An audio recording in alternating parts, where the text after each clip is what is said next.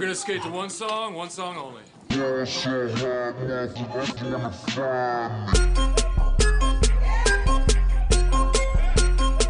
Not recently. Yeah, well, Jimbo coached at Auburn. You know that, right? Right. You know, my grandmother bought a car from Jimbo when he coached at Auburn. Oh, I'm He sure said it was he a good car. screwed her. I'm sure he screwed her. I'm sure that was not a good deal. Overpaid her by about 30. It's just like anything. It's like, you eat a great muffin and you're like, man, that was a great muffin. And then you figure out what was in the muffin so you can make them for yourself all the time. It's the same thing. And when they've had success, Nick Marshall ain't reading 3 routes. Cam Newton could barely read 1. Jackson, Tyson, Jordan, Game 6. Not even. But anyways, we're going to go ahead and dive into our Auburn talk. We did a little bit last week. I didn't think I thought about reaching out to you, and I was like, man, this dude's too big for us. He's not going to. Dude, nah, y'all hit me up anytime, man. I'm started from the bottom, dog. I know how it feels, man, and I got turned down by a lot of people, and you just got to keep, kind of putting your hand in the basket, bro. But no, y'all, I'll come on whenever y'all need me. I appreciate it. Right. So, So obviously, with Auburn, you lose 2. Was it 2 first round or a first and a second? Yeah, first and a second. Marlon went second to the second round of the Falcons, and Derek Brown obviously, went 7 to the Panthers. Yeah, I couldn't remember where he got picked at, where Marlon got picked at. Yeah, and then 4 of the 5 starters on the offensive line are going. Is that what it is? So you have some guys that played a little bit, but Nick Brahms at center replaced Caleb Kim for about half the season. But you look around, you have some talented personnel, but just there's not a lot of experience there. Right. You talked about the offensive line being bad, and A&M's kind of in the similar spot where we have all of our offensive line returning, but we don't know if that's a good thing or not. Yeah, you have all this experience, but sometimes that's not a good thing. Yeah, I'll say this, that because of the pandemic, I think that experience is multiplied by about 10 right now, because I guarantee you that not having that spring practice hurts Auburn bad on the offensive line. Now, having Texas, like South Carolina's in a similar situation, Kentucky is too.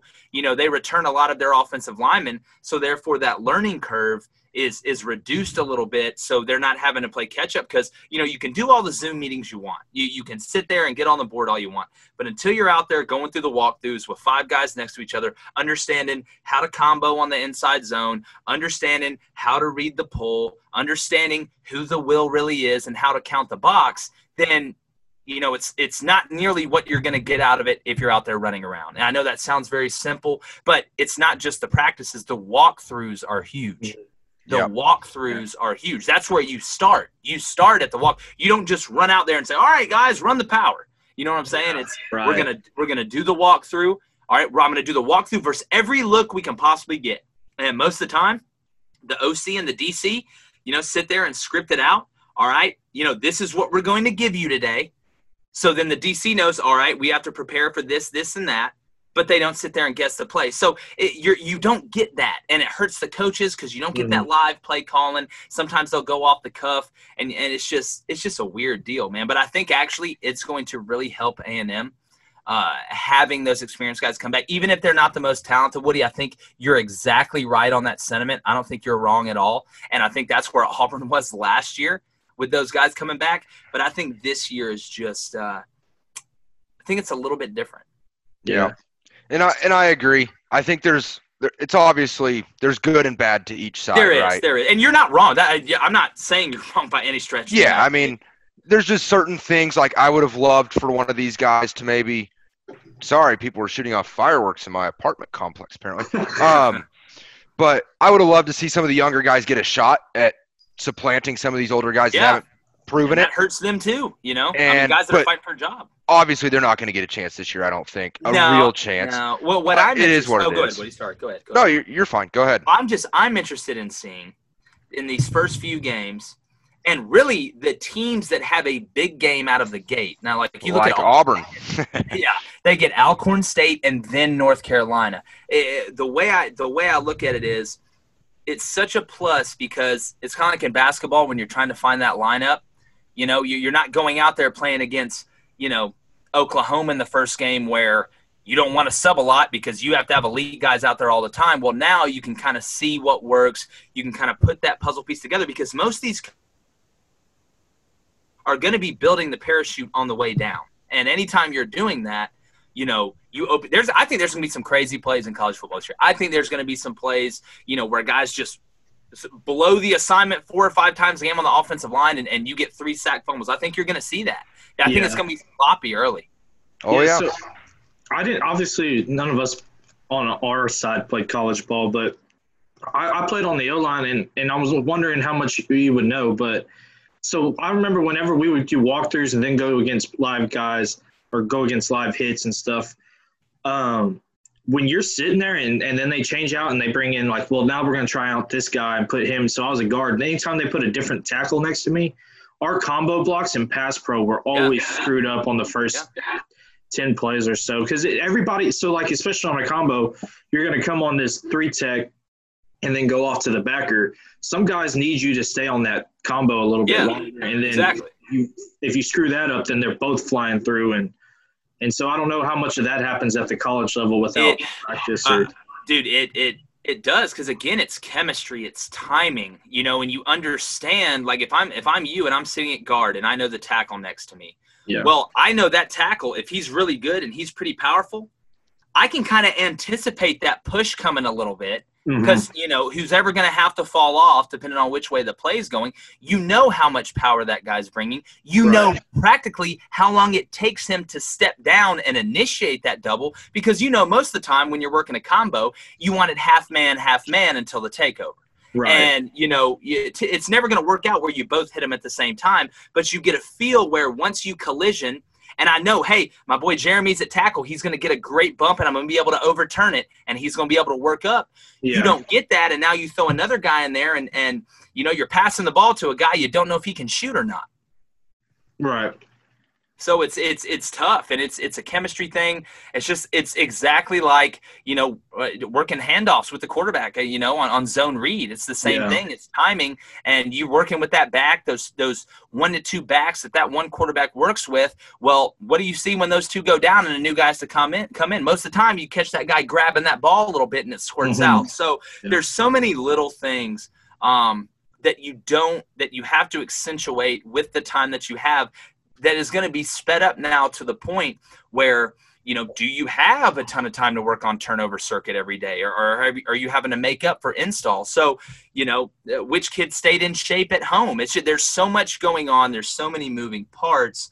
I'm just very interested to see just how sloppy it is early, especially in these marquee matchups week 1. Yeah. So, obviously, there are going to be question marks up front, but there's a ton of speed still there for Bo to work with. Okay, so I have another question. What was with the transfer of the running back? Was there something behind that, or? Which back? You talking about the quarterback that came to Auburn? No, the transfer out, because now Marshall, or that 5-star running back, is going to be the number 1 guy. Oh, right? Yeah. Okay. Well, I can't remember the names. Yeah. The biggest thing you have to remember about that situation, and you're talking about Boobie Whitlow. Yes. That transferred Jartavius. Yes. Yeah, that's my fault. DJ Williams and him, the biggest thing about Boobie, I'm going to go and tell you, he didn't go to class. Mm-hmm. He didn't go to class. And he was a good back. I don't think he was a great back. I think he showed flashes. DJ Williams, I think, is a good back.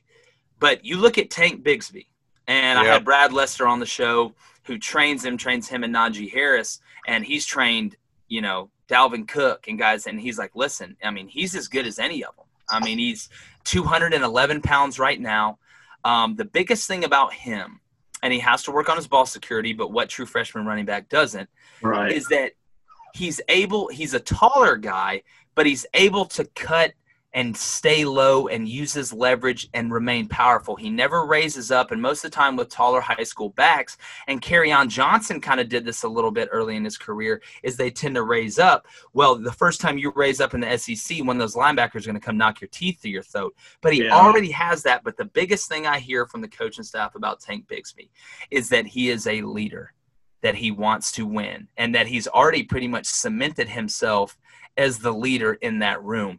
And when you have an alpha that comes in, especially that position, with that amount of talent. You look behind him, you got a guy named Mark Anthony Richards that I think nobody's talking about. That was a 4-star, and I literally think, and some people think I'm crazy, I think DJ Williams is the 3rd best running back on the roster right now. I think Tank Bigsby's 1. I like Mark Anthony, the second one. He was coming off a knee injury, but I'm hearing he's healthy. DJ, like I said, I think he's a good back. I don't think he's elite. I don't think he is what Tank is going to be. I'm just really excited to see this kid because, Auburn is known for running backs, and I know Carnell Williams is really excited about having him. Yeah. I mean, Tank Bigsby is clearly the future of that backfield. Yeah. I mean, that's clear. Yeah, I was just curious if there was something that just the class thing. That's a good question, Jordy. It was the class thing. He had a good game in the Bama game. He had some fumble troubles, but, when you don't take care of stuff off the field in a program as high – because, Auburn, go get it back.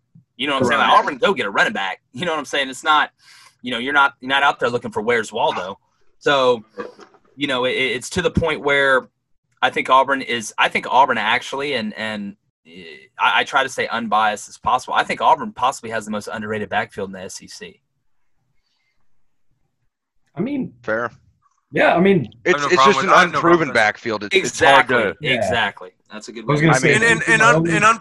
And unproven's always going to be underrated by right until anybody knows by the outside. It is, but what I'm saying is I think Auburn legitimately has a chance to finish in the top 3 in rushing in the conference. I think they can. They do every year. Yeah, and I know I talked about the offensive line and them struggling, but what I like is with Chad Morris coming in and that spread option passing game that he has.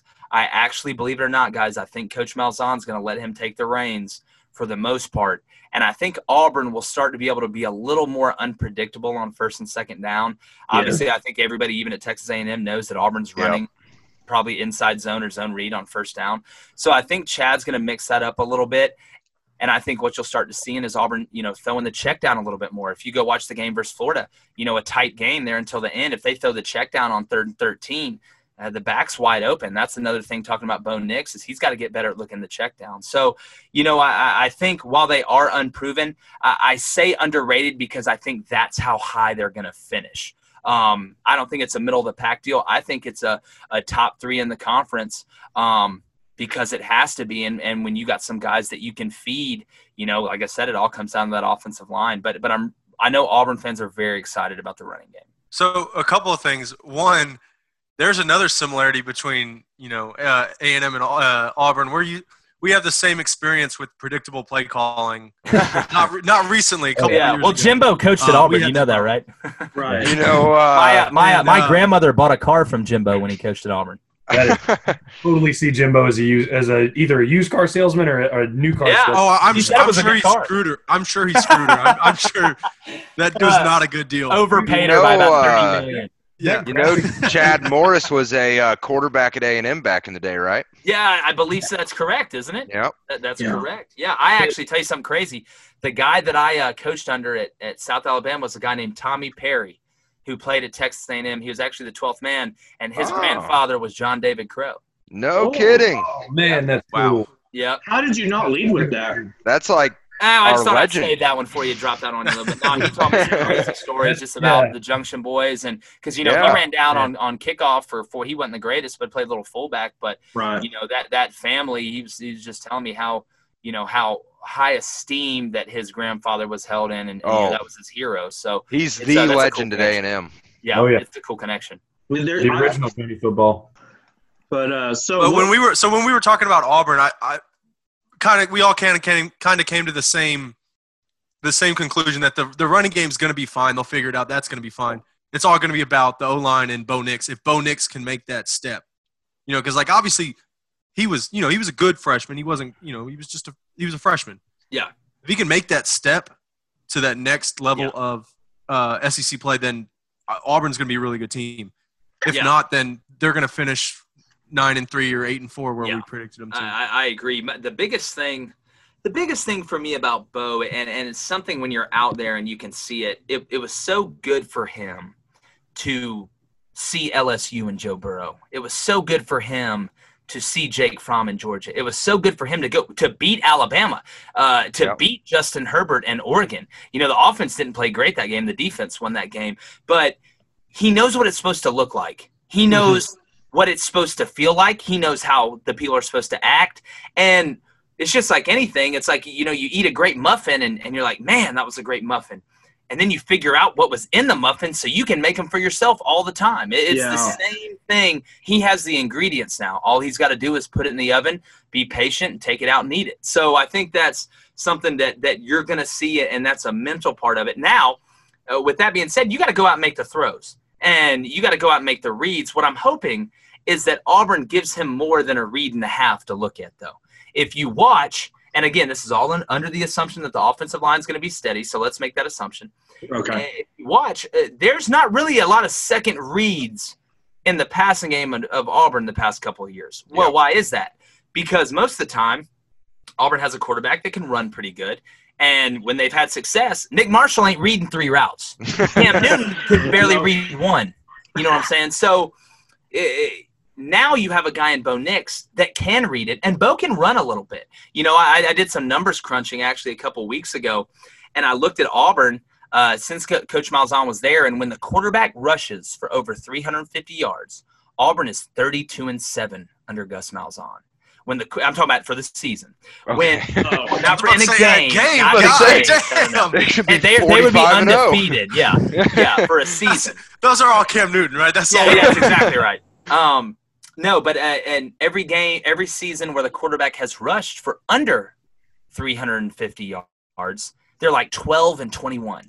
So, you know, that's a huge difference. And if you think about it, Bo Nix rushed for 313 yards last year. How many close games was Auburn in?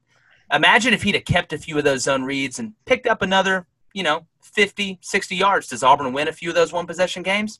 I bet they do, and he ends up with over 350 yards rushing. So that's a stat I would love for you guys to kind of keep up with, and I know it's tough, but I think if you look at the end of the year and Auburn and Bo Nix has over 350 rushing yards, I think Auburn's in a pretty good spot. And I think that stat probably holds up for a lot of teams because, like, if you have a dual threat quarterback that's being successful at doing it, you're going to win some games. Like that's just how it goes. You can't account for him. Right. I mean, you're playing 11-on-11 football. What was it before? A couple of years ago, it was damn near every Bama loss was to a quarterback running the ball. Yeah.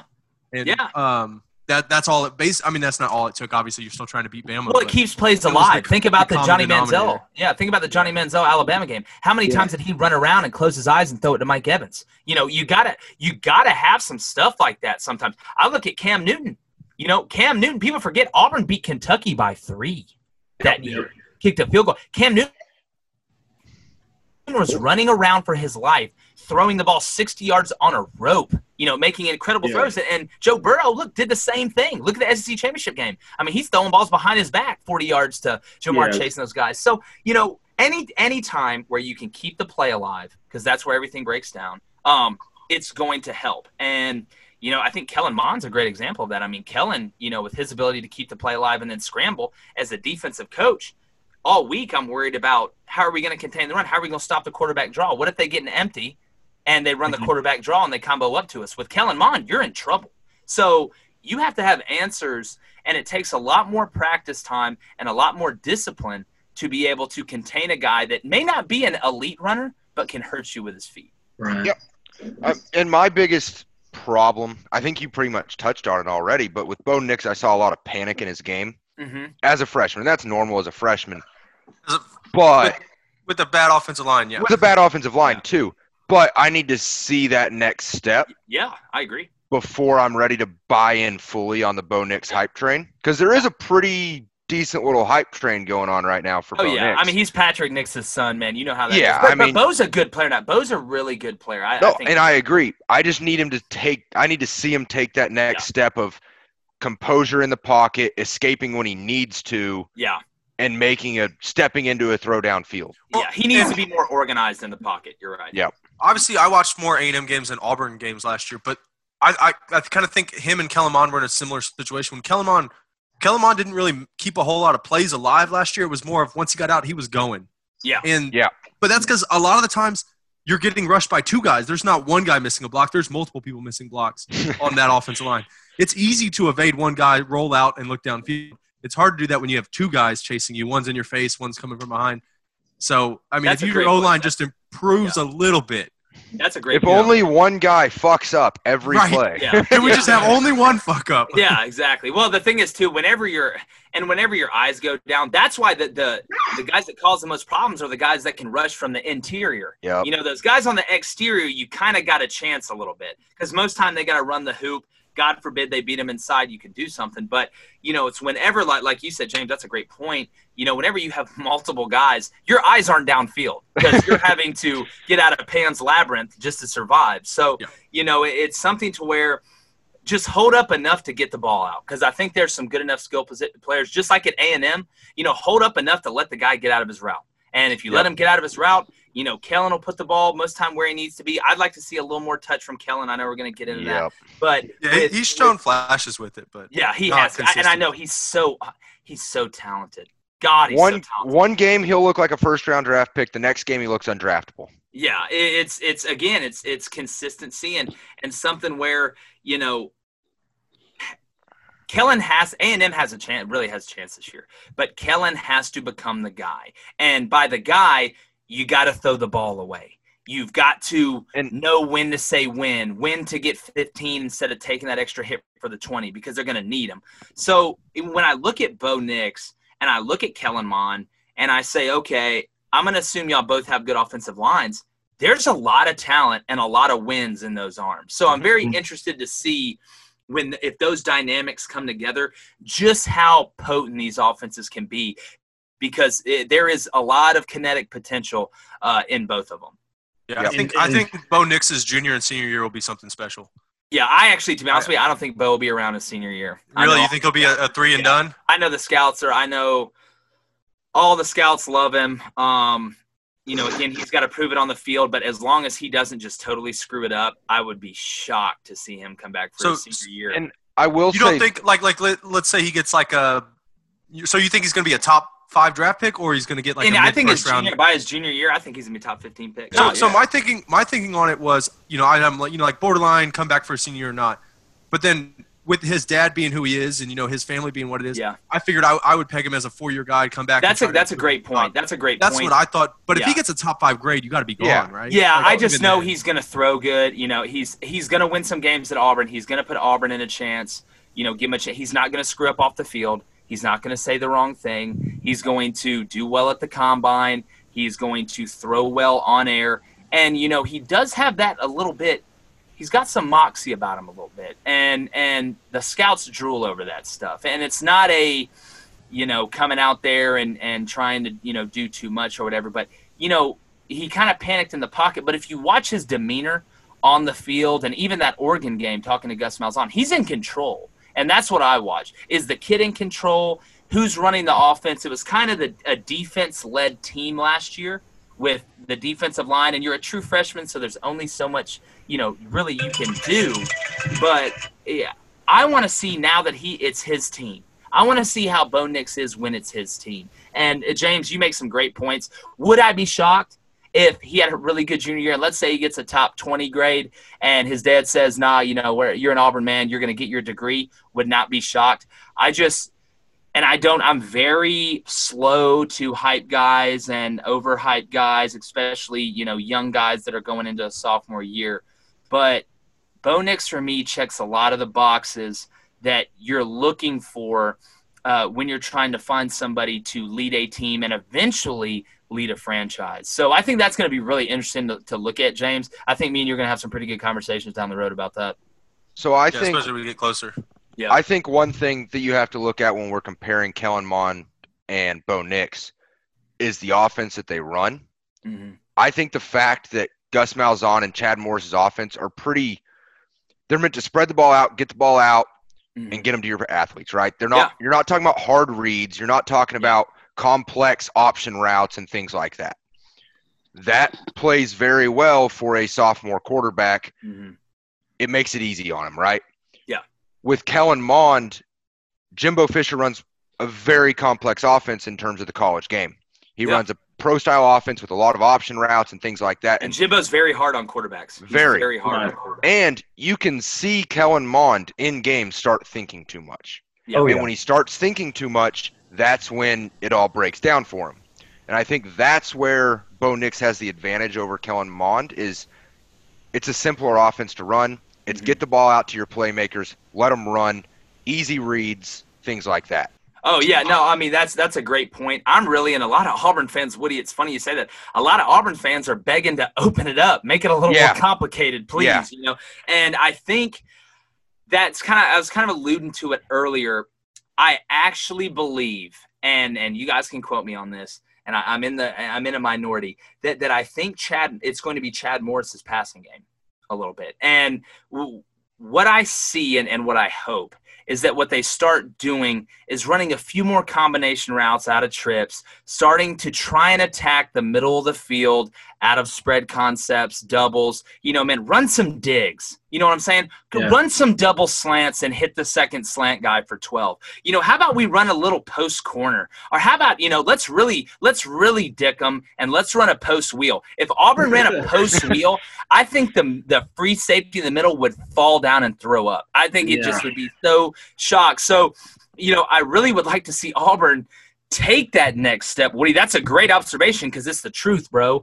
And, you know, Auburn fans really would like to say, listen, we think Bo Nix, you know, could read a Harry Potter book if we asked him to, man. So please, you know, open this thing up a little bit and, you know, let's let our receivers eat. Let Bo sling it. You know, Auburn threw the ball. There were a few games. The Georgia game, I think Auburn threw it 50 times. I get it, man. But A&M's been in that spot too where we run the same kind of spread, dink, dunk, get it out to your playmaker offense. It wasn't the same. It wasn't the same, but it was the same concept of spread offense, get it out to your playmakers, let them run. And we said, please, God, get a different offense, get it more complicated, throw the ball down the middle of the field. And now people are bitching about it being too complicated. So if you look at what Alabama and Georgia and all of them do, and Alabama obviously didn't work very good this past season because Auburn actually mixed it up a little bit in the passing game. You know, and they also had 2 pick sixes. That helps. But, you know. That was a crazy game. Dude, that game is crazy every game, man. Like, that's – you talk about taking years off of somebody's life, dog. Like, I'm going to die when I'm 40. That's weak shit. Imagine losing by 27 to Alabama in a game you threw 4 pick sixes in. Oh. That's real shit right there. Well, you know, it was crazy. It's crazy because, you know, Alabama and Georgia and all of them, what they say is, okay, you want to sit here and spit it out? On passing downs, here's what we're going to do. We're going to line up in 2-man, baby, because that stuff does not work. You want to run the bubble? That's great. Our nickel has the slot man-on-man. You know, he's not worried about what one's doing. The biggest problem I see is Auburn gets 2-man, and they don't have any man beaters really. They don't have any rub, because what Alabama does is they shade those safeties to the slot guys, and they say, corners, Patrick Surtain, oh boy over here, you're better than their receivers. You go get them. You can do that when you're cock strong and 5-star cornerbacks. Man works really well when you have that much talent. Exactly. When you're cock strong with 5-star cornerbacks, it works pretty well. Why do you think that? I mean, again, you look at the teams that win. I mean, they're the teams that can line up and say, all right, here's my guy, here's your guy. We're going to rush 4 every time. And because, again, if you got corners, the recipe for Bama and Georgia and Pruitt now at Tennessee is this. Dominant corners and 4 guys that can rush the passer. We don't want to have to rush 5. We want to be able to rush 4. Not only do we want to be able to rush 4 during passing downs, we want those 4 to be able to 2-gap. And so that way the linebacker's always running free, and the linebackers can now run in coverage. They're not worried about guys coming up to them because Jaron Reed's taking the center and the guard and jacking them both at the line and holding them right here and being able to eat 2 gaps. So, it's kind of building it from outside underneath, and it works, man. Look at LSU last year with Derek Stingley, the best cornerback in the nation. Yeah, it makes it a whole lot. It gives you Derek Stingley takes away an entire side of the field. He does. It almost gives you. It almost gives you an extra player. It also helps when kind of. Yeah. It also helps when Derek Stingley doesn't have to defend Jamar Chase. Exactly. Well, I mean, I remember when Auburn had Carlos Rogers, and they were like, so he's just gonna be over here. Y'all don't worry about that. So So loud and banging, I turn my speakers up and then I just start swinging. Sometimes I get behind the wheel, then I start to steer. Don't know where I'm going, but Go ahead. Elite corners. Y'all see Tony Grimes? To UNC? That one's not done yet. Nah. You know, the one I think's the best that I've seen on film, Nyland Green, to me, is the best corner in the class if you watch him. And again, that's, I don't go by stars. I just go by watching the tape. A lot of people are big on Kool-Aid, JaQuincy McKinstry, the 5-star corner from Tony Birmingham. Grimes is a bad man. He's Dude, a 5-star. I'm just telling you, go turn on that Nyland Green tape. Go turn it on, because if you watch him, he's playing. When I watch kids at corner, and I see this on evaluating film, are they playing on athleticism, or are they playing because they know what's going on? And when I watch Nyland, he's tall, he's long, he's strong, his feet are phenomenal, his hips are phenomenal, but you can tell he's playing within the scheme of the defense. There's times when they say, listen, just go lock the guy up one-on-one, but I can tell he knows when to zone turn. He understands how to pass guys off. He understands how to funnel guys inside to the safety on cover 2. So if you get 2 verts out of doubles, he has a chance to play over the top of both of them, and it makes that throw harder for the quarterback to the sideline. So, there's so much that goes into it. Tony Grimes is a hell of a player. I'm not saying Tony Grimes is not a good player. I'm not saying Tony Grimes won't play in the NFL a long time. But if I had to rate the best ones that I've seen, Nyland is up there, and there's a kid named Kyrie Jackson who's at East Mississippi that I actually coached for a year at Fort Scott, that is a absolute superstar. He's got Bama, Georgia, LSU.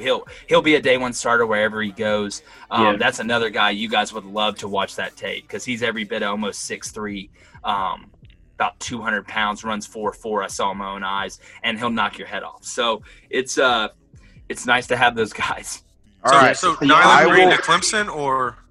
That's what Here's it what looks I'm hearing like. on Nyland Green. I'm hearing this coming down to Auburn and Clemson. And the biggest thing right now, because that Clemson stuff's hurting them a little bit, that stuff in the media. And don't think for a second that these coaches aren't using it. It's the same thing at Georgia with Jake Fromm and the picture of Kirby and the Confederate hat. You look at with the statue. Yeah, it's to the point now where I really think with a guy like Nyland Green, the depth chart's going to be a huge deal. And I would put it right now at 50-50 Auburn-Clemson. I think Auburn has a pretty good chance, but Clemson does such a good job. They have, they really understand what they're doing in recruiting. I would put it at 50-50 right now. We haven't put a prediction out yet on him. I think I'm going to have a better feeling here in a couple weeks, but he's a guy that's got every offer in the world, but I do think it's an Auburn-Clemson battle right now. Yeah. All right. Bill kind of did the transition, the defense for me. So I'm gonna watch tape on Nyland Green. Yeah, watch. I need you to watch tape on Tyreek Chappell. Okay. He's out of Pennsylvania. Okay. The 24/7 composite has him as the 825th best player in the nation. Okay. And you tell me that he's not a highly rated 4-star guy. All right. He's got a Pennsylvania. I'm writing it down, Woody. I'm writing it down. There you go. He's we'll going to commit. He's going to commit to A&M on July 4th. Nice. We're going to have to plug you our Twitter so you can come back and roast us when we're wrong. Yeah. Oh, dude. No, you tell me if I'm wrong. But No, I'll dude, watch that you got that one, dog. My thing is, it's crazy how many kids are committing on July 4th. Latrell Neville's going to commit to Nebraska on July 4th. Latrell Neville's overrated. I think they see size and they see that height, and people just get giddy over it. Auburn, he liked Auburn a lot. Auburn kind of turned him down. So did A&M. Yeah, and after he decommitted. I think the rating services haven't followed what's really happened with him. Yeah, that one surprised me. I want to ask y'all guys this, if you don't mind if I ask the question. Auburn's done a lot of recruiting in Texas, man. Auburn's recruited more in Texas this year than I've ever seen. You got Demetrius Davis and Demetrius Davis is a ball player, man. We call him Thick Marshall. He's a ball player. Yeah, he's there's a lot of similarities there, but I mean, even Jaden Roberts, the offensive guard, and then Landon King, Scott, that they're pretty excited about. So, Texas has such good football. I'm surprised that Auburn hasn't been in there more. There really hadn't been a ton of Auburn-Texas connections. Chad Morris plays though. Yeah, he knows. I mean, shoot, he's got the high school rep out there, knows where he's going, knows exactly what's going on. So, it's been pretty exciting. For the Auburn fan base to see Auburn kind of dipping into Texas and trying to make a name. So, real quick. Wait, what was the question? I'm going to give you my opinion on those three commits. Hit me with it. Demetrius Davis is an absolute monster, state champion.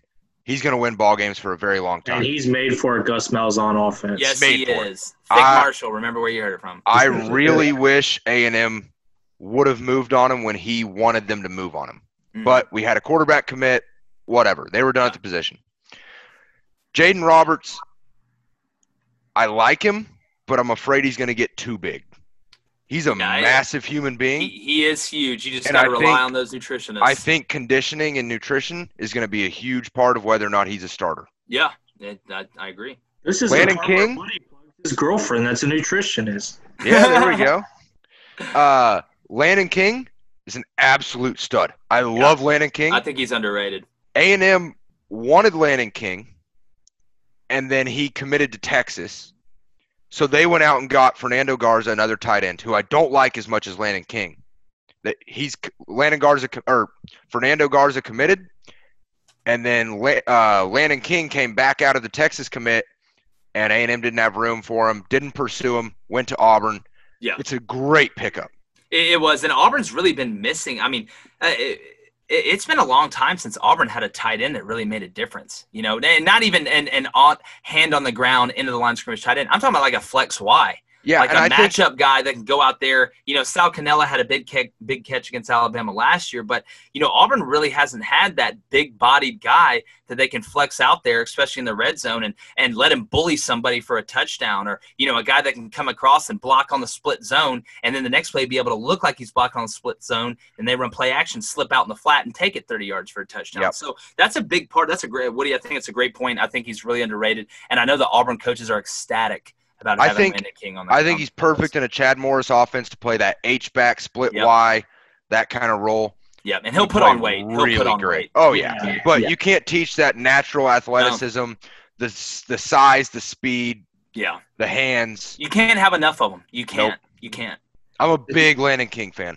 Yeah. It's easy to put on weight in Auburn when there's 4 Waffle Houses in one town. Exactly. And they're all right next to each other. We only have one left, by the way. We have one left. Wow. One left. We've done 3 of the 4. Wow. Texas kids have done 3 of the 4 Waffle Houses in Auburn. That's our favorite. Well, man, y'all are going to have to let me host y'all at the 4th one then. That's our favorite road trip. All right. I know why, baby. Grew up there. Yeah. We already went to the one that's like right next to campus. That one was badass. Yeah. That one was badass. Cool setup. It's always bigger every time I go back, man. I just actually went back down there couple weeks ago, and I don't know if you ever felt what it's like to be lost in your own hometown, but for about 5 minutes on a back road, I had no idea where I was. Yeah. So also, what's your opinion on Sky Bar? That's another question we got. Oh God. Well, if I could remember all the times when I went in there, I could probably tell you. No. Dude, I mean, it's the best. Did you get lost the first time you went in there? Oh yeah. Well, I mean, I was a high school kid, so we snuck in there, and it was I mean, it's literally like I always tell people it's kind of like when you first watch the Harry Potter movie and like all the like bridges to the classrooms keep moving to like go to other places. Like that's what Sky Bar is like. Like, am I going to Hufflepuff? Am I going to Gryffindor? Or am I just going to the bathroom? I don't know. Professor Snape, save me, please. You walk out the wrong door and all of a sudden you're in a club. Yeah, you're in there with you're watching Hagrid eat a unicorn out there. So what's your thought on the defense coming back? Is also, do they call that dude Big Cat, or is that just kind of They call him Big Cat. Yeah. Big Cat Brian. Well, my overall thought on the defense is, anytime you lose, those type of players up front, Noah Igmanani, you're going to have a drop in production. Right. There's going to be a drop in production on defense for Auburn. The question is, how big is that drop going to be? And, you always look at the personnel. Kevin Steele does an unbelievable job of what I call addition by subtraction. He runs enough stuff to keep people off balance, but it's not overcomplicated for the kids. Because, again, if you watch Auburn a lot, you really don't see Auburn bust a lot of coverages. There's not really guys running wide open because it's actually somewhat of not a simple defense, but a little simpler than what you're going to get at Alabama and all that. And it lets the kids play fast. But when I look at the guys they got coming back up front, everybody's excited about Tyron Truesdale. He's a proven guy. He's a guy in the interior that can help you. Big Cat Bryant's a guy that's got to turn it on. We've been waiting, and he's been kind of behind, older guys, and that's understood. But, he's kind of the elite superstar that everybody's waiting on, to be that guy off the edge that gets, 10 sacks, that, is able to have to demand, double teams on multiple times. They really hadn't done that yet. Auburn fans are hoping he will. But there's a guy that I know the coaching staff is very excited about. And his name's Derek Hall. And he was a junior college signee out of Mississippi. And he has a chance, I think, to be a first-round pick in the NFL. He's a guy that plays buck. They can move him around a little bit. Unbelievably explosive, unbelievably violent. But the thing I hear that's the best about him is he knows how to play with his hands. And if you're going to play that position, you have to know how to play with your hands. And that's the hardest part to teach. But once they get it, they get it. Like if you watch Derek Brown, yeah, he's a big guy, but just watch the way he plays with his hands. Watch Aaron Donald. Watch the way he plays with his hands. I mean, it's just – and, those are two elite examples, but that's how you have to play if you want to be elite. So, there's a few guys that Auburn's really excited about. There is going to be a dip in production. The safety position, everybody's excited about it. I'm a little Smoke Monday's hips bother me a little bit. Yeah. I don't know. I think he is a – true strong safety, almost I used to call him elevated Nichols, to where you're going to be literally playing your hot zone, having your read inside out of two. He's huge, and if you look at what Jalen Waddle did to the safeties last year at Auburn. Yeah, man, Jalen Waddle's a bad. That's what worries me. But for every Jalen Waddle, Georgia's got one too. You know what I'm saying? Yeah? Like they've got a guy, but the safety position at Auburn to me, I think Sherwood. Is and I think Smoke's a good player. He's just got position. He just can't be locked up man to man on a slot. It's just 9 times.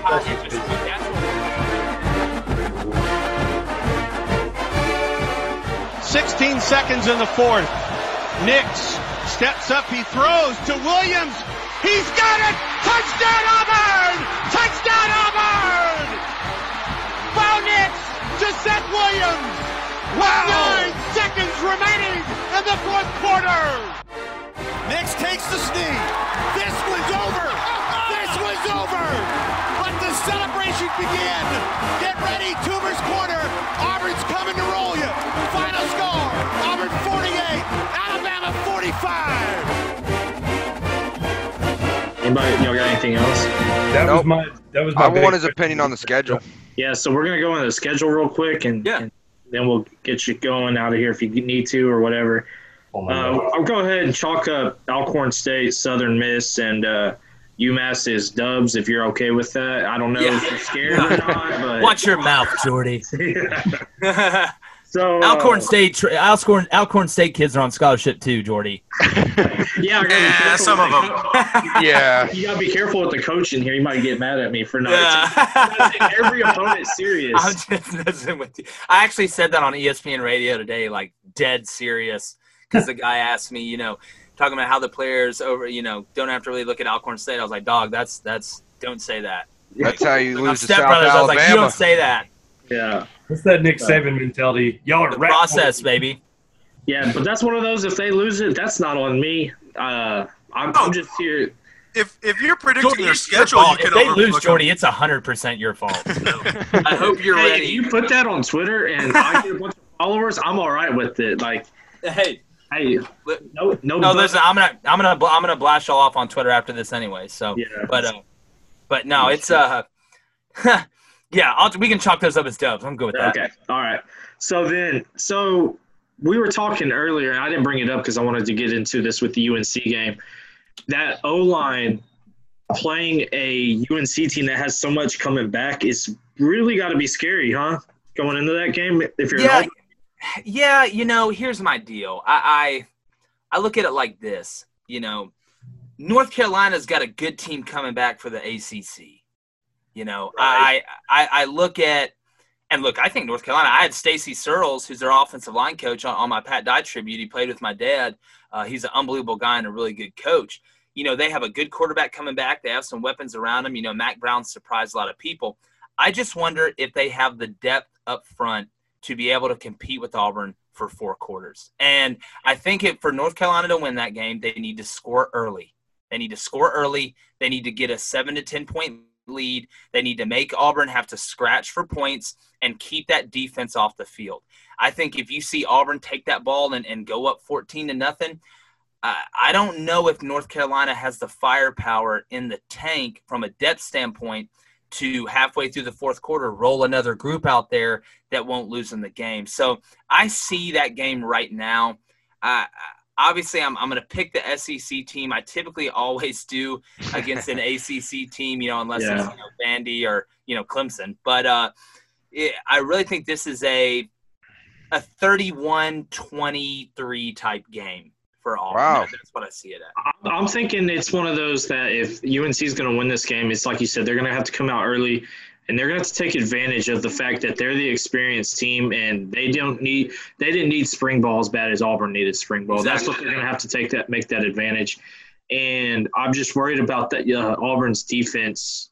I know they got Britt there in the middle, and he's badass, but up front, I don't know enough. I don't follow ACC football.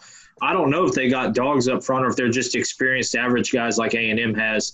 So I'm a little bit worried about how they're going to come out the gates with all this, with all the Corona stuff. It's going to be a weird season based off. And see, that's the thing. And that's what we were kind of talking about earlier. It's that unknown, again,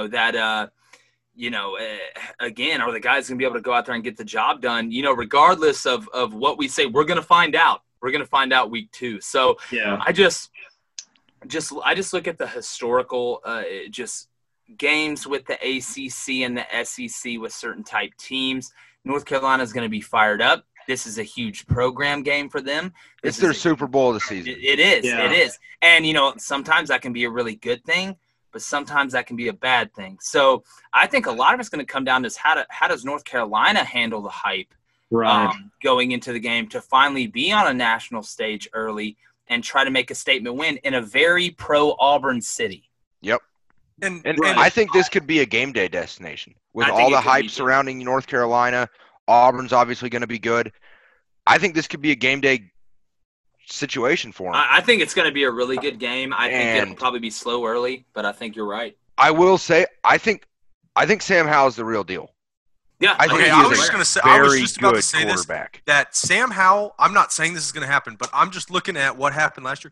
Sam Howell has a chance to be a sophomore slump candidate because his stats look good, but his stats also only look good against crappy teams for the most part. That's a huge. He was not good. He played Clemson well. Yeah, look at Jamie Newman. He threw for 144 yards against Clemson. Is that it? That's it.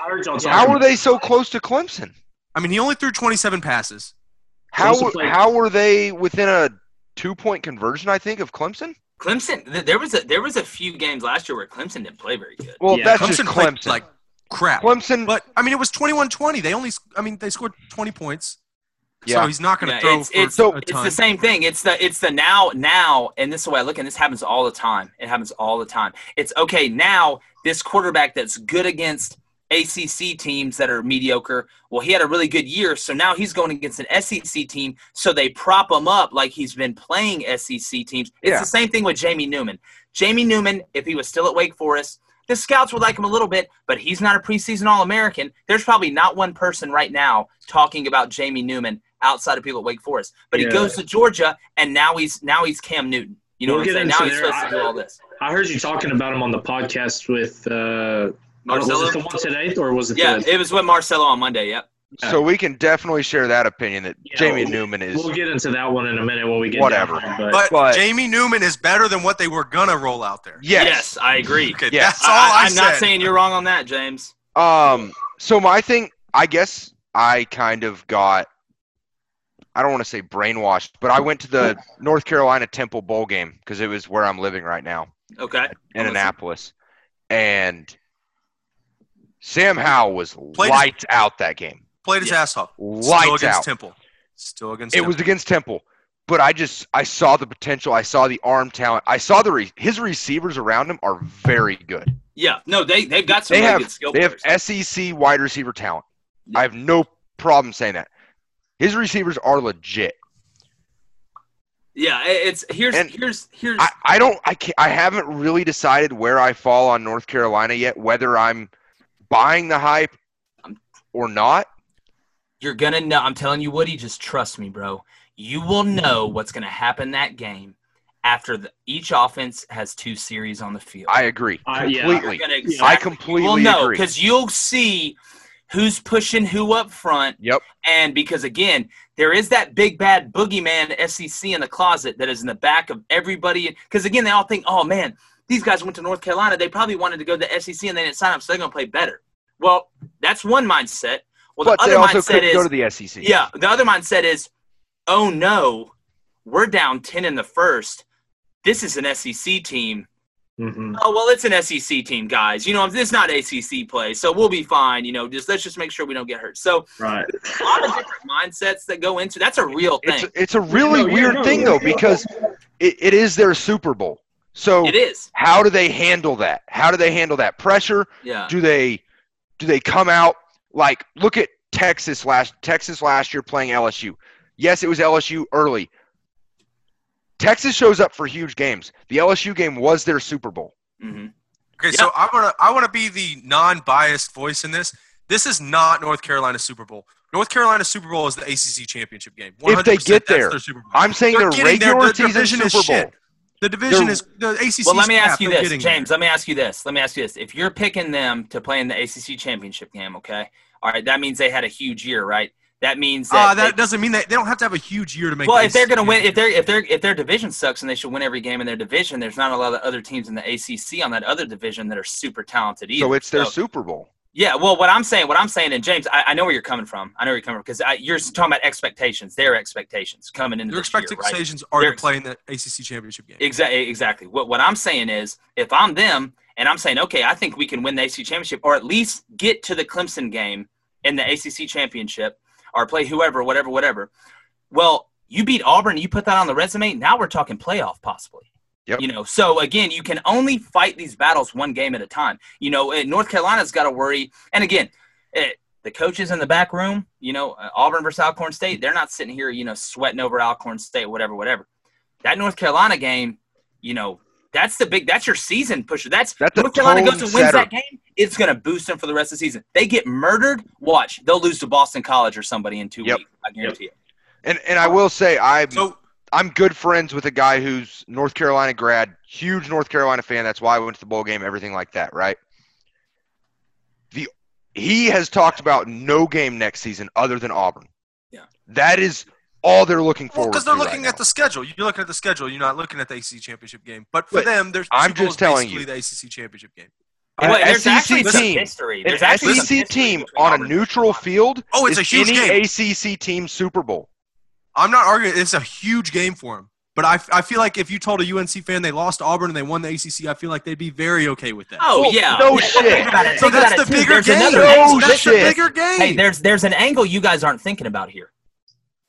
All right? I'll give you 5 seconds to maybe think about it because you're going to be like, oh, wait a minute. Well, UNC, I don't know if this is what you're talking about, but UNC plays UCF week 1. That is a big one. But who beat North Carolina to go to the Sweet 16 in college basketball? Texas A&M. Oh, we beat the shit out of Auburn. Auburn beat got North Carolina. Shit kicked out. Yeah, Auburn did the one thing to North Carolina fans that is the ultimate sin. Yep. You kicked them out of the NCAA tournament early. So you should more things in common. We did the same fucking thing a couple years ago. Yeah, it's dude. A&M still has the craziest finish to a basketball game I've ever seen. But I don't want to go down that rabbit hole. Y'all know exactly what I'm talking about. Exactly. I was watching that. I actually slapped my brother because I couldn't believe it. But no, and Kyle Caruso is one of my favorite in the NBA. Alex Caruso. Caruso. God, he looks like a Kyle. Alex Kyle. Come on. The GOAT. Yeah. No, but I think James. I think it is. Maybe a better term is a springboard. It is a huge matchup. You could say Super Bowl, Woody. I don't think you're wrong. I think both of you got two things can be true at the same time. It's the biggest game on their 12-game schedule, no doubt about it. Yeah, I agree. It's going to be a good one, boys. It's going to be a really good one early. And that UCF game, I'm interested in that one, James. I'm very interested in that one. I just looked it up. UCF has a fucking quarterback, boys. So they play UCF week 1 and then have to turn around and play Auburn. I don't love that if I'm a UNC fan. I don't either. Especially when you look across and you see Auburn's playing Alcorn State. Yeah. Hey, take them serious now. Hey, you're right. You're right. That's my fault. That's bad scheduling. UNC, you can't schedule that That's like the that. second worst schedule that we've gone over so far. That the first is Oregon. I think UNC was begging to have Auburn on the schedule. You're exactly right. I think you're right, Woody. I think you're exactly right. They said, where can we fit you in? Yeah. When Auburn agreed to play. And you know what? You know what?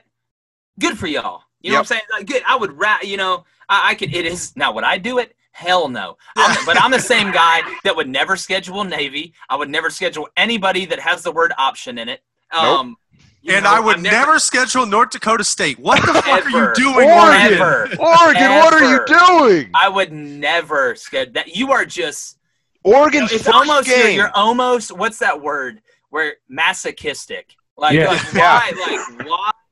Why would you do that to yourself? Because those guys are coming down to win. Like, and there's no winning situation there. You beat them, good. You were supposed to. They'll win by 10. They'll win by 10. They might lose. Oregon is playing North Dakota State in the first game with no spring ball with a new quarterback. Yeah. What's the spread right now? Well, I'm guessing right now. Just guess the spread. I just want to real quick. I bet it's Oregon by 18. Okay. I was going to say 14. 13 and a half. Jorphy, you're the gambling addict. Look it up for us. Jordan, you said 13. Jordan, you said 13 and a half. You think? Oh God, it'd be hard not to take. I said 13 and a half. Woo. And so I don't know if you looked at this. That'd be a sucker line for real. Yeah. If you looked at this, but Oregon plays North Dakota State week 1 and then Ohio State week 2. Yeah. What are you doing? That's brutal. What are you doing? Mario Cristobal's I'd rather tuck my tail between my legs and give them their money. And they're praying. Yeah, Oregon is praying the season gets suspended. Yeah, give me Georgia State. That's who I want. Yeah, exactly. Yep. That was driving around Atlanta with the game on repeat last year? Yeah. Yeah. Why not? Yeah. So okay, so who do you have in the Auburn UNC game? I think Auburn wins that game 31-23. Okay. I do. I think it's close. I think it's actually going to be a 17-17 game halfway through the third quarter, and I think Auburn's going to kind of lean on them a little bit late and go up 2 scores, and North Carolina will make a rally late, but I don't think there'll be enough time. I mean, the end of the game is where you're going to see the SEC flex the muscle. That's what I believe. So, if I remember correctly, we all bought the hype except for Flounder, right? Flounder's the only one that had Auburn winning that game. I did pick North Carolina. I'm not going to lie. I've gone back 3 times. I'm back on the Auburn side. I started on the Auburn side, but then I went to North Carolina. There's plenty of time. It's 2020, dog. I think it's there may not be plenty of time. It's 2020 is what you should have said. Yeah, God. Please. I'm probably higher than most. I think that a lot that went into. I appreciate your honesty, Flounder. Dude. I'm just kidding. I think I kind of have Auburn higher than the rest of the guys this year, just because of I think that Bo Nix, for me, a lot of it. I think whenever I was making my list, kind of a lot of it hinged on him at the time, and then once I kind of started. What's up? Go ahead. No, go ahead. What's up? Oh, I was just saying, their entire season hinges on whether Bo Nix takes the next step. Yeah, that's what I was saying. So, I'm very high on Auburn this season. I've only got them losing 2 games, and one of those was extreme bias. So yeah, hey, without a doubt, I think I think what you're saying, Flanders, we're going to find out where Bo Nix is week 2. That's when we're going to find out, and that's when he's going to have to take that step on a national stage in another big game. And I think that'll be a really good proving ground for him. And like James was talking about, a springboard into the rest of the season, not only for North Carolina, but for Auburn. So, because if you look at Auburn, that next week they go to Ole Miss on the day that they're retiring Eli Manning's jersey. So the good thing for Auburn is Eli Manning's not playing. So, you have nothing is guaranteed with John Rice Plumlee up there, man. Dude, we're gonna get into this right now since Ole Miss is next. I'm not sold on him this year coming up. I think he could be something down the road, but the fact Bo Nix came in. Obviously, he wasn't Bo Nix, but Bo Nix came in and they threw him in the fire. He had some issues. He had some growing pains, but whatever. He was able to sit there and be the throwing quarterback. Yeah. Plumlee literally came out of the game when it was time to throw the ball. Yeah, I just think he would have to have taken such a huge step in the offseason Because if you look at Ole Miss right now, they're not ultra talented. They're not ultra deep. But what I think you'll see from Lane at Ole Miss is about every 3 years, once those freshmen become juniors, they'll have a chance to, maybe finish third in the West. I don't think Ole Miss is going to win the West. No.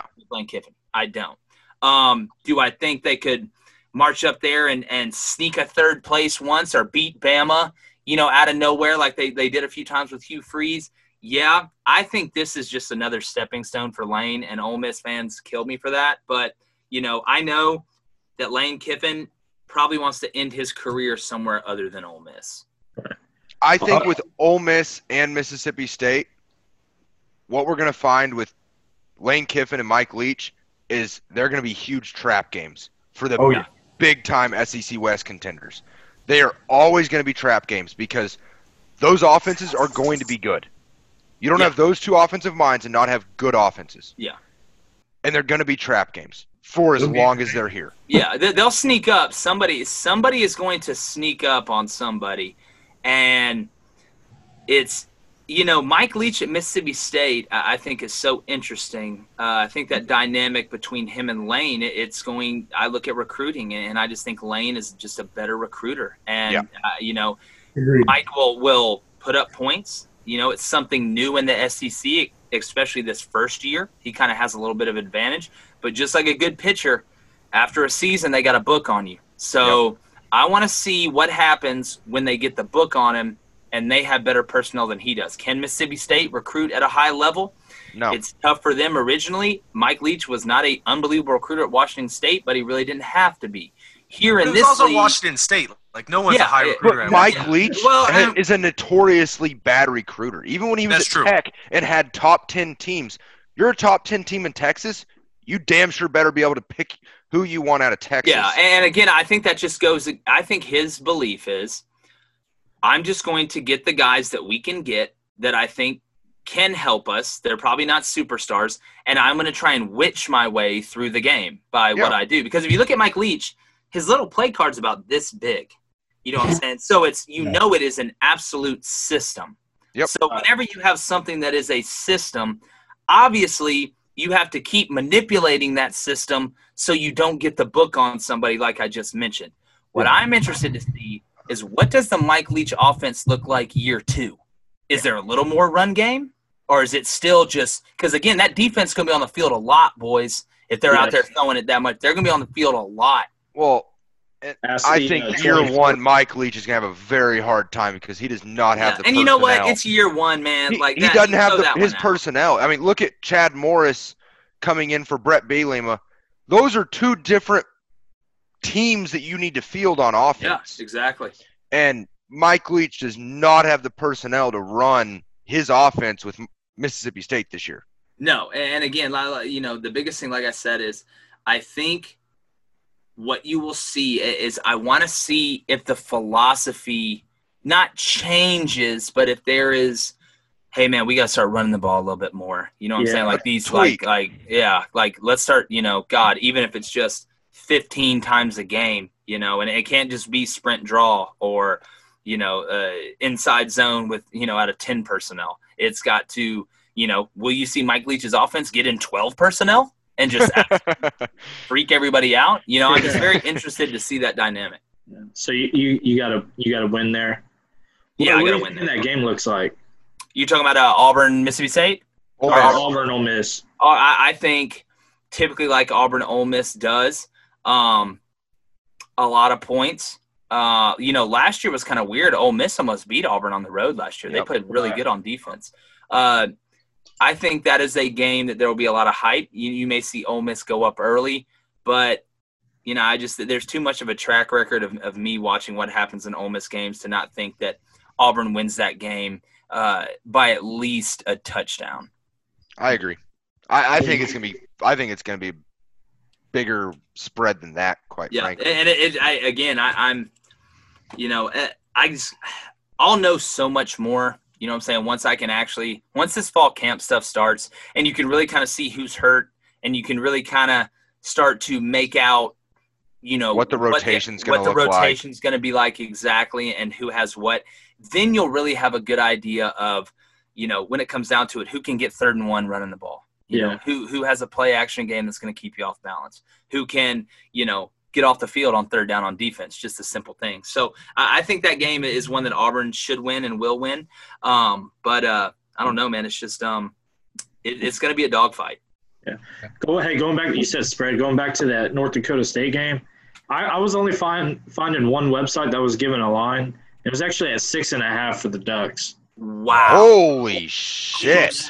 If they put that on a website that I trust, I am taking that to the bank. That's free money. You have to book it now, Jordy. No shit. Yeah. So, and put some in there for me, dog. Yeah, I just want to say, we say it's free money, but we've seen this movie before with North Dakota State.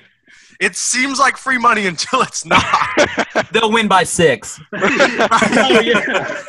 They'll kick a field goal. They'll kick a field goal. They'll get an extra point to win it. Right. That's exactly right. They'll get it. No, what'll happen is they'll be up by 10, and North Dakota State will get an onside kick and go down there and score with about 40 seconds left, and then you'll be in the back like, that's a bad beat, Scott. Yeah, it's a bad beat. I'm gonna be like, James. No, you put this voodoo on us, James. Put that evil on me, Ricky. Don't you put that evil on me, James. So then we're going to skip the USM game. They have scholarships too, but then hosting Kentucky. I mean, just Kentucky, I think, is the team that is going to surprise a lot of people this year. I think their offensive line is really good in what they return. I think they got some pieces around them. I think, but they don't have a wide receiver playing quarterback this year. Yeah, exactly. They don't have Randall Cobb. And I know he hadn't played for a while, but that guy, oh my God, I still, wake up in the middle of the night and Randall Cobb's running by my window with a football. But it's something. I think that game being in Jordan Hare, I just think it'll be too much for Kentucky. I see Auburn winning that game. Yeah, we all took Kentucky in there. Agreed. And Kentucky? We took Auburn. We all took Auburn. That's what I said. You said Kentucky. Yeah, whatever. Y'all know what I meant. We all also kind of made the point as well that it's like Jordan Hare matters a lot in this one, man. And it's like it could be a slugfest, but I think that Auburn still pulls it out. I agree. I just think this is just like you're saying, Flounder, where the home advantage is a true home advantage. Oh yeah, I forgot to tell you, we're picking these based on full capacity. Obviously, we won't be there. Yeah. That's the only thing I know. So I mean, yeah.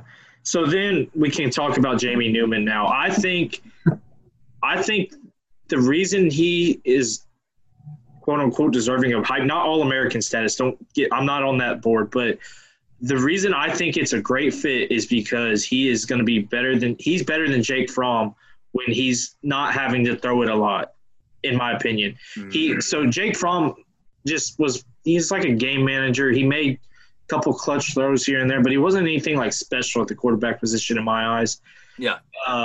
He did what he was supposed to do, hand the ball off to some studs and let them run behind that line. Yeah.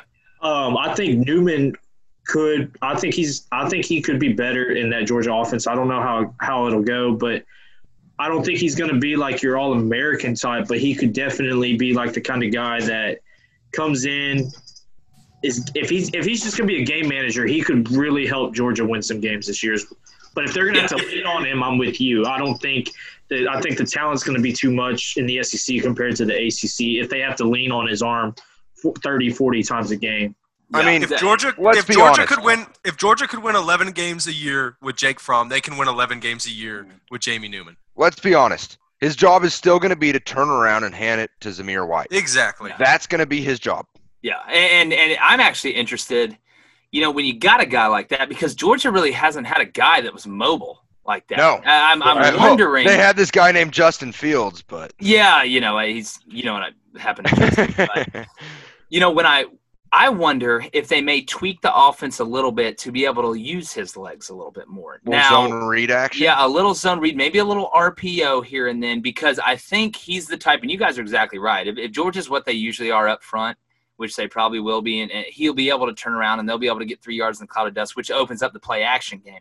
What I'm interested in seeing is, can he sit back in the pocket and be a pro-style quarterback and make the reads and the throws that he has to in big moments? Because, within that offense, with what they're asking them to do is there are multiple reads. There are, you have to understand where the soft spot in the zone is. The biggest thing I think Georgia does a really good job of is using the tight end, and not just from a route running standpoint, but what they do with him in the backfield. They're able to slip him out, especially when you get to the red zone. They do a really good job of that. But, with Jamie, he's ultra talented. I know the scouts love him. I know they're drooling over him because, his athleticism.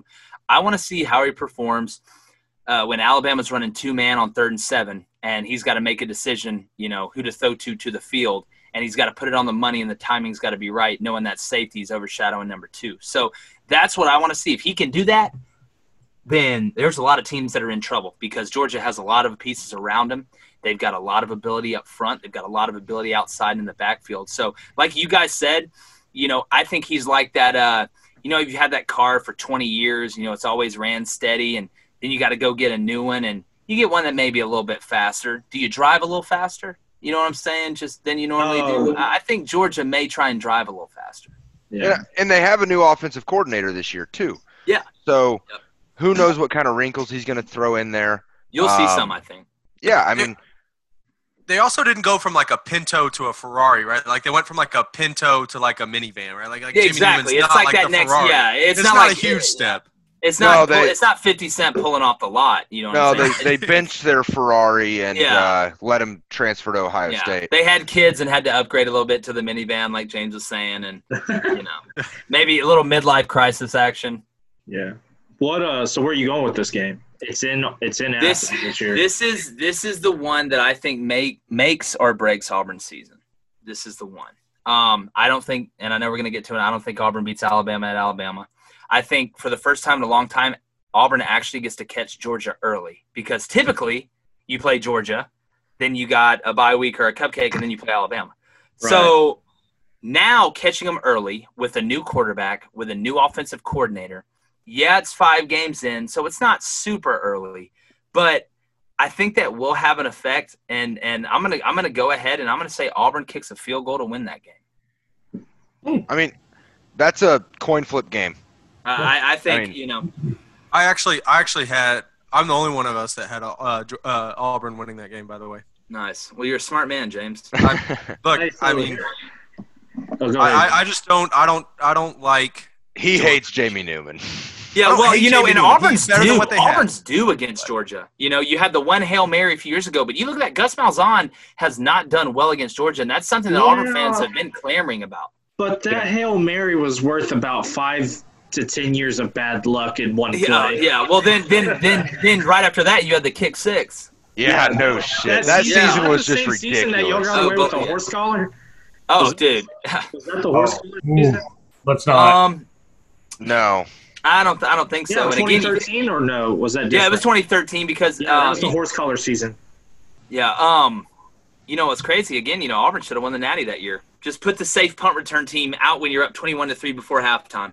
That's just what? Don't get me started down there. Hey, you got to give us your least favorite sports memories in a little bit. Okay, yeah, I got one that's gonna make you throw up. So next week, if there's fans in the stands, these guys will be headed to Auburn to watch the Aggies take on Auburn. What you thinking there?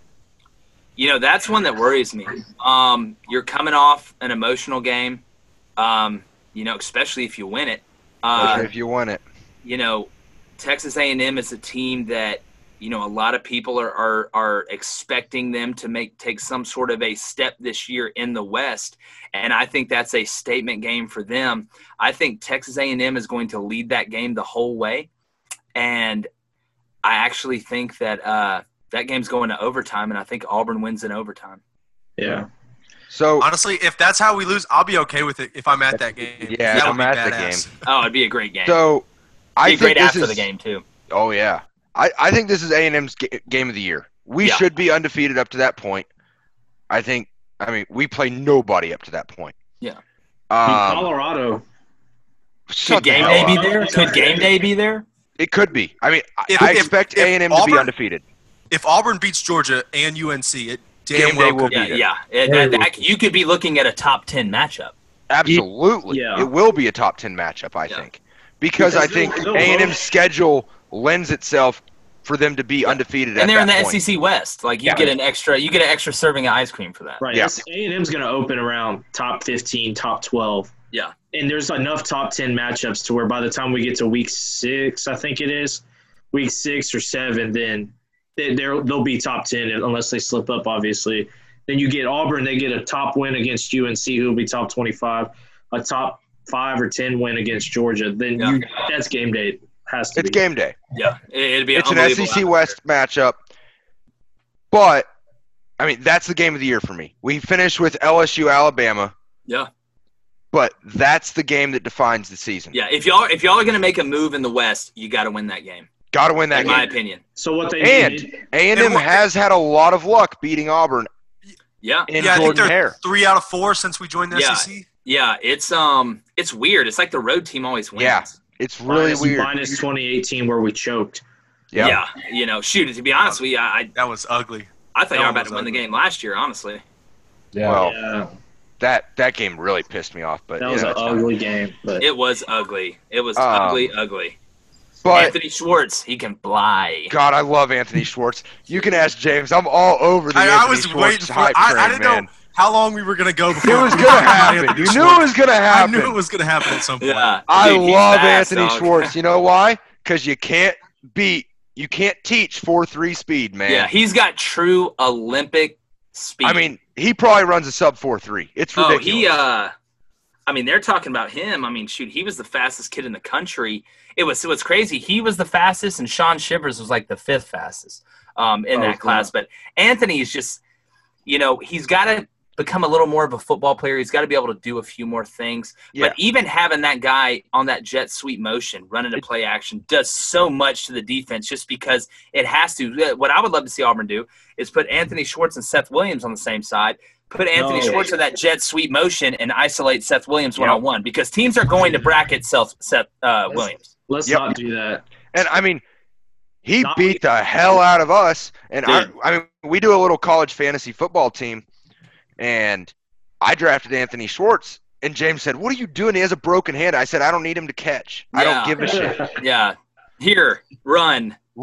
Go be faster than everyone else on the football field. Great play call, Coach. Thanks, yeah. So, all right, then y'all traveled to Miss State. We talked about it a little bit. We all gave him the dub there.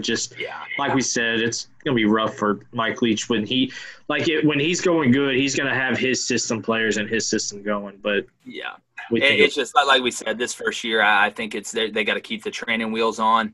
Try not to make it look too ugly, and really see what they can do, kind of pressing toward the future. Yeah. I don't know if I think Miss State might have a Super Bowl type game against Arkansas. Like that might be their Super Bowl. Yeah, well, they got to win those. You've got to win those because I mean it's a fight for. If I'm Mike Leach in Mississippi State, it's a race to 6 wins. Can I get to a bowl game year 1? Yeah, right. And I don't know if you've been to Starkville, but if you haven't, don't. Yeah, no, it's crazy. I actually I live in Mississippi right now, and the different. Oxford and Starkville are 2 very different places. Yes, they are. Oxford is fun. Starkville, if it's the not tailgate scene sucks. There's an old saying that I can't say. I just can't say it, but I could probably tell y'all off air. That's pretty funny. But no, it's Oxford's really only about 40 minutes from me right now where I'm sitting. But I think Mississippi State, just like we talked about, they're bringing a knife to a gunfight this year, and like I said, I'll be interested to see what year 2 and year 3 looks like. Yeah. So they're bringing a plastic knife to a gunfight. Yeah, a spork. You want to talk about a plastic knife? Hey, sporks are very useful. Okay, they're the most efficient utensil, and I don't want to hear an argument from anybody on that. You want to talk about a plastic knife? We're now on to Arkansas. Oh yeah. I thought we already talked about Alcorn State. No, I'm just kidding. Should have thrown them in with UMass. No, that's a broken spork, dog. Can we talk about how bad that coaching hire was? No. You guys are going to think I'm nuts, but I actually don't hate it because I think Arkansas is finally like, this is who we are. Who would not be a better coach at Arkansas than an offensive line guy that is super excited? Because Sam Pittman was one of the best recruiters on Georgia's staff. Oh, yeah, he was. But now you have to recruit to Fayetteville, Arkansas. Now, Do I think Arkansas is going to do anything in the near future? No. But I guarantee you that they will play their butt off. They will have a very good scheme in the run game. I don't know if they'll pass for a yard, but because I know how that goes typically with O-line coaches, except Ed Orgeron's a D-line guy. Everybody thinks he's O-line. But, most time with offensive line coaches that are either OCs or head coaches, obviously you're going to run the ball a lot. I think you're going to see Arkansas try and play keep away with everybody. Well, they tried that game. But it's just weird because they went from that, then to Chad Morris, and now back to that. They're schizophrenic. It didn't work. No. And again, if you look at it, it takes a long time to change the identity of a team from what they were to where Chad wanted them to go. The biggest thing is I wonder how patient Arkansas fans are going to be with Sam Pittman, because I think Sam Pittman's a guy, and you're probably right, and I think Sam Pittman is a guy that if they give him 3 to 4 years, Arkansas can be respectable again. And Arkansas respectable to me is 8-9 wins. You know what I'm saying? Can we get I was thinking 7 or 8 wins. Because again, I remember now the days when Arkansas was playing in the SEC championship. You know what I'm saying? I remember, and I know, they don't have Darren McFadden or Felix Jones or whatever, but it's amazing how cyclical this league is. And all it takes is 1 year of Arkansas leading the country in rushing and putting 2 O-linemen in the NFL and a running back in the NFL to have some recruits with a coach that knows how to recruit say, hey, man, I'm a 5-star running back. Arkansas hands the ball to this guy 25 times a game, and they're winning a few. I'm going to go there. So I think Sam Pittman may be able to steal a few guys. But, Woody, dude, do I think there are going to be anything for Texas A&M to worry about or Auburn to worry about? I do not. I think you're just going to load up the box and do whatever you can. Yep.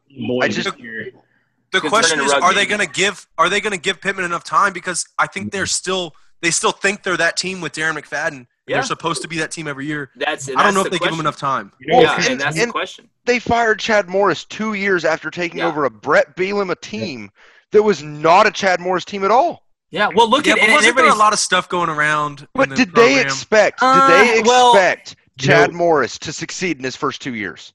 They couldn't have, but I think they did. Yeah, they couldn't have. But again, you know how SEC fans are. We always say it just means more. It just means more, right? Well, in the state of Arkansas, there's only one team.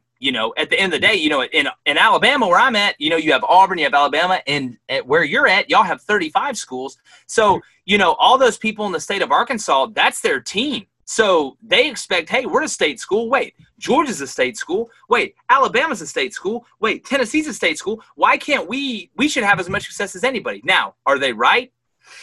No. So my sister went to Arkansas State for a year. Okay. And when she was there, the thing that I really took from it was all the people in Arkansas aren't either Arkansas or Arkansas State fans. If they're Arkansas State fans, they're also Arkansas fans. Like everyone in that state is an Arkansas fan. Yeah, Jonesboro's a huge Arkansas town too, even though Arkansas State's there. Jonesboro's right. And even if they're Arkansas State fans, big Arkansas fans. Because why? They don't play. Why? Again, it's the same reason Auburn doesn't schedule South Alabama. Alabama doesn't schedule UAB. Arkansas doesn't schedule Arkansas State. They do that for a reason. What would happen if South Alabama – you saw what happened when La Monroe beat Bama. Imagine if that was Auburn losing to Jacksonville State, which they almost did a couple years ago, a handful of years ago. They should have lost that game. They're an Emery Blake onside kick recovery away from losing that game. Should have lost that game. So before I forget this, back to your point on talking about they're like a running back and then like a couple offensive line picks away from being like that big program. I feel like that's exactly what Brett Bielema was really hoping for towards like Brandon Allen. His brother, Alex Collins, that whole offensive line that weighed more than an elephant or whatever that crazy stat was, the whole Raiders offensive line, and it just didn't work out that way. So I totally agree with you that if he does get that amount of time, just a couple of years to get like exactly what they tried in the past with Bielema, it really could work out in Arkansas's favor, and they could be, again, like. You guys know it's a very similar situation to what Auburn's had at linebacker a little bit. Auburn hadn't put a linebacker in the league in a while. And in recruiting, KJ Britt's about to go. Zacoby McClain will go. I think Zacoby McClain is the guy that everybody needs to keep an eye on because if he gains 15 pounds, he'll be a top 3-round pick. But, the biggest hump for Auburn is once they get KJ Britt in that league, you're going to see, because Travis Williams is a hell of a recruiter, but with Arkansas, and Fonder, I like your point, and me and you are in agreement on that. I'm just wondering, what is the ceiling for Arkansas? What is, James, a legitimate ceiling for Arkansas? I mean, is it in a good year? Is it 8? Is it 9? 9. So I think what Arkansas needs to strive to be is, and give them 4 years to build this, but in 4 years they need to be the team that wins eight games a year, almost every year.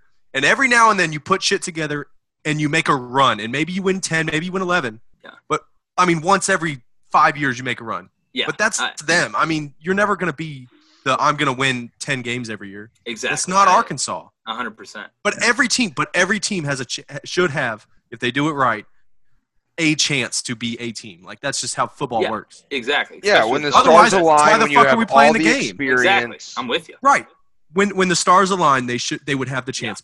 But realistically, they're an 8-win team. Exactly. Yeah. I'm kind of like the 2020 A&M team. The stars aligning, but that's We'll different. That's different. This isn't a once in every 10 years team. This is a once in every 3 years. So team. this is a once in every 10 year schedule. This schedule is a joke for A&M. Yeah. Again, I mean, technically, it's a once in every 7 years schedule. All right, so then we got LSU coming to the Plains the week before Bama. We all went Auburn here. Yeah, I'm going Auburn here. I think LSU is going to be super talented. I just think, again, Auburn typically does pretty well at home against LSU. I just wonder – Auburn's going to have a chip on their shoulder after that game last year, because that's a game where DJ Williams, you got to stay in bounds, dog. Yeah. You stay in bounds, Auburn has a pretty good shot to win that game. What I'm interested is – you do have Jamar Chase. LSU lost a ton of talent. They're going to be talented, but they're going to be young. And I think that's the game where Auburn, can use the home field a little bit. It'll be a fight. I think it's going to be a high-scoring game, actually. I think there's going to be some points scored in that game. I do like Auburn. It's always going to be a dogfight with LSU and Auburn. That's a very, very intense rivalry. That goes back. There's a lot of, the earthquake game, the fire game, there's a bunch of stuff, the 4 interceptions in the fourth quarter. I do think Auburn wins that game. Yeah. So I'm just not buying LSU this year. I think they'll go. Well, the question is, what do you think LSU's selling this year? That's the question. Are you trying to say that LSU's selling we're going to win the Natty again? No. Or are you trying to say LSU's going to win 9 and go to a New Year's Day bowl game? I definitely don't think LSU wins 9. I think LSU finishes behind Alabama, Auburn, and A&M this year. That's a very real possibility. I just don't believe in Miles Brennan. That's and you know what's you crazy? Can have, they have the best wide receivers in the nation. Yeah, but so I don't know that I believe in Miles Brennan to get him the ball. Yeah, I saw Miles Brennan that a couple years I was coaching junior college in Jones County in Mississippi, actually not far down the road from here. He was from St. Stanislaus, and they would come down and do their camp down here. So I get to watch him, go through the drills and all that stuff. He's got a good arm. Anybody that's going behind Joe Burrow, man, that's a tough gig. Oh yeah. But again, I think he's a good quarterback. I don't think he's a great quarterback. I don't think he's going to be the guy that's going to lead them to a huge, surprising reemergence after a big year. I'm with you on that. He's a prototypical LSU quarterback. Yeah. And again, with what they do, it works when you don't lose like 14 people to the draft. Yeah, dude, they lost. I mean, that first round was oh my god, the entire draft. Alone, but their long snapper was drafted. Yeah, I mean and they lose Joe Brady, which is a big piece. They lose Joe Brady. Does that's a good huge. job, but that's Steve Ensminger is more of a 11 personnel. Here's what we want to do. And then they brought in Scott Linehan, and I'm a Cowboys fan. And you can't tell me that the Cowboys don't have one of the best set of offensive pieces in the NFL. Oh, yeah. Dude, but he couldn't do anything with them. Yeah. And people aren't talking about the loss of Dave Aranda enough. The loss of Dave Aranda is huge. I think he was arguably – now, Venables is the best, but Dave Aranda was probably the second best defensive coordinator in the nation last year. Dude, Dave Aranda, it's crazy. So, You lose Dave Aranda, which I think, he's one of the best defensive minds, in football. I am just, whenever you have it, and you guys have said it, whenever you have that much turnover on the field, in the coaching staff, there is not a quick fix. So, whether it's early, whether it's late, it is going to show itself. And I actually give LSU fans credit. The ones that I've talked to are kind of anticipating that a little bit. And again, you're coming off a year where you win a national championship, so it's a free year. You know what I'm saying? It's really, a lot easier to say, maybe this isn't our year right after a historical year. What did Auburn do in 2011? I can't even remember. I'm trying to think right now. Who cares? I cannot remember. We were all, partying for a whole year. Yeah. And so was Gene Chizik. No, but it's a lot easier when you just had a historic year. Yeah. I think who gives a shit? Who fires somebody the year after they won a national championship? Find me that guy, and I'll find you a unicorn, a leprechaun riding a unicorn. Yeah. I think LSU fans are like 50-50 of that. Who cares? Maybe we're not that going to be. Well, once the season and then gets there's here, the James, they're going to be 50%. pissed. Yeah. Yeah. Then there's the 50% like, y'all are sleeping on us. Y'all are degrading us. How dare you? We are the reigning national champions, and we will show you. That's the other 50%. Win it again. And again, it's they know how to get intense down there about as good as anybody. Oh yeah. Oh yeah. So one word for it. Yeah. Then the Iron Bowl following that to close out the season. Right now, you got them at 10-1 or 10-0. Yep. I think this is. I think. And being from Auburn, I got to take my orange and blue glasses on. Playing in Tuscaloosa is really, really hard. I think Alabama is as talented personnel-wise as anybody, as they always are. They lost last year's game. There's a chip on their shoulder. And I think that's a game where the Iron Bowl is typically always going to be a fight, but I do think Alabama wins that game. The question is, are both teams undefeated going into that game? Is that a game that decides the West? Is that a game where now it's, Auburn lost, blase, blase, blase, can they still get in the playoff or whatever with one loss? So I do think Alabama wins that game, but I do not think that's a death sentence for Auburn when it comes to the playoff. So there's if your Auburn prediction comes true and they go 11-0 and then lose to Bama, there's a chance that's a three-way tie. There's a scenario. If A&M beats Bama and their only losses to Auburn, we got a three-way tie here. And what is the SEC? Do they still do ranking or? I think what they do is they take all the coaches and they put them in a room and give them each a baseball bat, and whoever walks out, the SC West winner. So actually, my money would be on Jimbo. Yeah. Really? Jimbo's got that, that look in his eyes sometimes. He's got that country boy. He's got that corn-fed strength. Nick's old, man. Nick's old. It'd be kind of unfair to put him in there. They may have to put in like a sub or like a D coordinator. Don't put that strength and conditioning coordinator in there. Fuck. Yeah. Well, he's at Georgia now. Yeah, he went to Georgia. Left. Yeah. They gave him a special teams coordinator position. Yeah, Scott Cochran, man. He's never coached. Yeah, that's going to be I'd go after every punt. I'd rush every punt. Oh, yeah. No, that's one where I think it is going to be a traffic jam at the top in the SEC West, and I think there's a very real scenario where you could have a three-way tie. Now, then it's going to come down to, does Auburn beat North Carolina?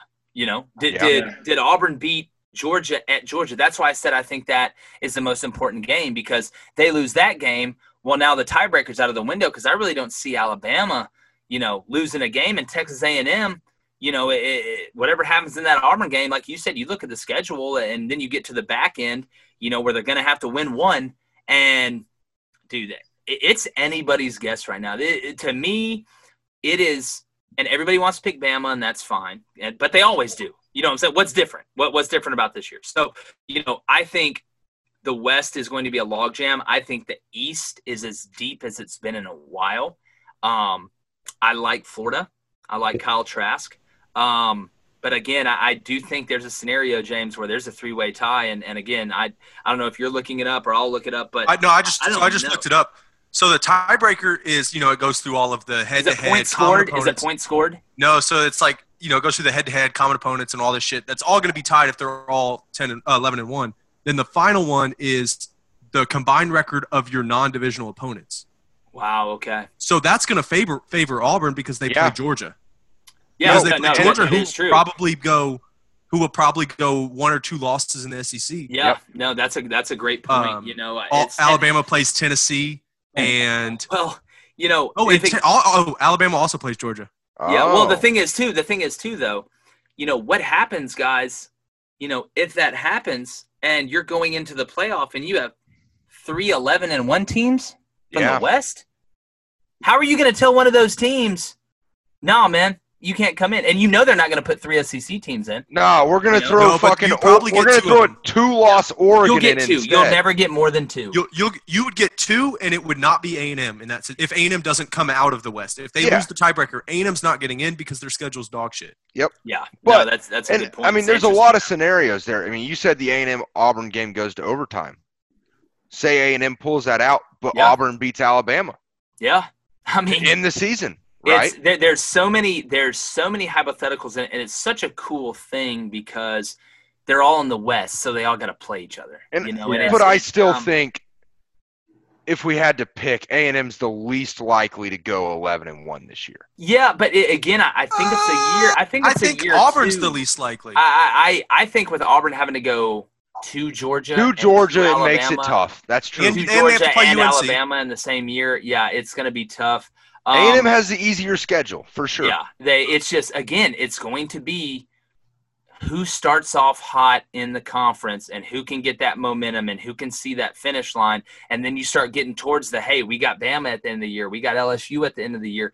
Then you really know where you stand. So I think it's going to be a battle of who can dominate week 3 through 5. If you can dominate 3 through 5 and set yourself up, you'll be all right. If you look at the schedule, that's A&M. A&M's schedule is weak. I don't think you're wrong. I think the real question, though, is But again, you say weak, and that's something, Woody, I do. I do want to play a little devil's advocate here. I think it's impossible to be in the SEC West and have a weak schedule. I don't care if you play 3 high school teams out of conference, because anybody that has to play Alabama, Auburn, Texas A&M, in a division. That's not counting Florida and Georgia and Tennessee and a Missouri team that is not going to be good this year. I like that higher, though. It's just so hard. It would be so hard for me as a head coach not to schedule all cupcakes. When I look and say, I got to go, wait a minute, I've got to go to – I'm playing North Carolina on a neutral site. I've got to go to Georgia, and I've got to go to Alabama. They better – the schedule committee, there's nobody around that can sit there and look at that and say, well, here's what we played, Boston College on the road and all, you know what I'm saying? Hey. Like what – You're talking to the A&M fan that watched A&M play at Clemson, at Georgia, Alabama, and LSU last year. All right, I get it. Yeah, but it's just God. It's the A&M schedule 3 through 5 is Arkansas, at Miss State, Fresno State at home. That's 4 through 6. That's 4 through 6. The first 3 games are Abilene Christian, North Texas, and Colorado. I said 3 through 5. Abilene Christian's game 1. Abilene Christian, North Texas, Colorado, Arkansas, Miss State, Fresno State. That's as easy as it gets. God, Fresno State, that's such a weird game for Texas A&M. I know. I don't get it. Yeah. But, I mean, the real question it comes down to, again, I think, between A&M and Auburn is which quarterback takes the next step. Yeah. Again, well, that's at the end of the day, whose offensive line is going to play good, which quarterback's going to take the next step. I mean, that's what I'm thinking. It goes in that order. Does the new talent, unexperienced Auburn offensive line get in there and dominate? Because we know it's talented. It's just. Or does the experienced, probably less talented A&M offensive line with the 4th-year starters? I'm telling you right now, Woody, if Auburn could trade with Texas A&M, trade offensive lines, I don't know how many Auburn fans you would find that would turn that trade down. I get it. I get it. it's such an unknown. And, you know, with my luck, it'll be the unknown. They'll be the best offensive line in the history of Auburn. But, you know, they say the bird in the hand's better than one in the bush, right? Sure. And that's just kind of the way that I look at it. And like you said, there is great personnel. You know, Brodarius Ham's a guy I know people are really excited about. Austin Trox is a guy people are really excited about. Tayshawn Manning, guys are pretty excited about. So, and they signed some JUCO guys. But, you know, a few weeks in, we'll know. You know, it's kind of cheating. But at this point, if I was a Texas A&M fan, I would actually feel a little bit better about this whole pandemic situation because of the experience that y'all have coming back. So there's a thing called BAS, which stands for Battered Aggie Syndrome. Okay. Which basically means you're just used to everything going wrong, and that's just what you expect to happen. But you said it with your luck, the Auburn offensive line will be the best in the history. Shit, if I was wrong all the time and it meant A&M was going to be good, let me have it. I'll be wrong. Yeah, all the again, time. it's But instead, I'm right all the time, and A&M's just average. So that's and again, you know, it's there's always that year. You know what I'm saying? There's always that 1 year where you make the run. If I was you guys, what I would watch is I would watch Kellen Mond as much as you can, and I know you can't see his eyes through the face mask. He'll tell you how confident he is in that offensive line the first 3 times he drops back. I don't care who y'all are playing in that first game. Abilene Christian, y'all could be playing Permian with Mike Winchell. It doesn't matter. You know, it's if he drops back there and you kind of see a little bit of a different Kellen Mond in the pocket, then you guys will know. You know what I'm saying? You'll know. Now, if he gets back there and it's the same old, you know, here we go. Now I got to do something crazy and create, then you're probably going to get the same results that you're talking about. But I'm very interested to see because Jimbo does have a tendency of coming out the woodwork sometimes and putting some stuff together. So he made Christian Ponder a first-round draft pick. Yeah, dude, Jimbo is one of the most highly regarded quarterback coaches on the planet. Like it's and you guys know as well. If you go to practice, he's harder on that quarterback than he is on anybody. And you know, even guys that he's had, and that's something guys people at Auburn still talk about. So you know. I do think this is a year that Texas A&M can do some things, but I'm kind of with y'all. I've seen the Texas A&M sometimes has been clickbait, and I've said this before. It's hard for me to take Texas A&M to do a huge thing just because it hasn't happened. And you know, and we've seen the late season debacles. We've seen the hype. We haven't finished a year yet. This season is set up to go 6-0.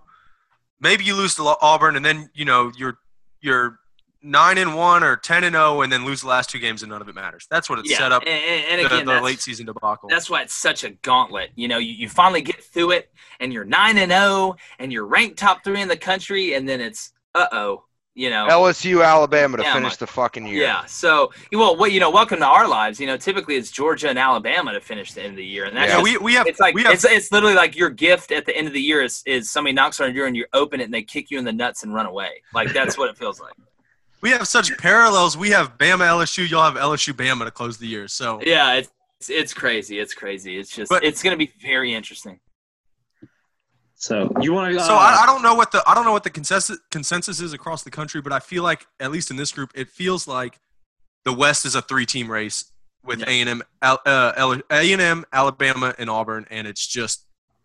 I don't think LSU competes for it this year. Right, I feel like it's those 3 teams. I agree. I don't think you're crazy to think that at all. But let me ask you this: where does LSU and A&M play? Kyle Field. It's at in LSU College this Station. Year. Oh no, it's in College Station. They beat us 57,000 to 0 in LSU last year, basically. Yeah. No, that's wow. That one's gonna be crazy. No, we had a touchdown. It was 57,000 to 7.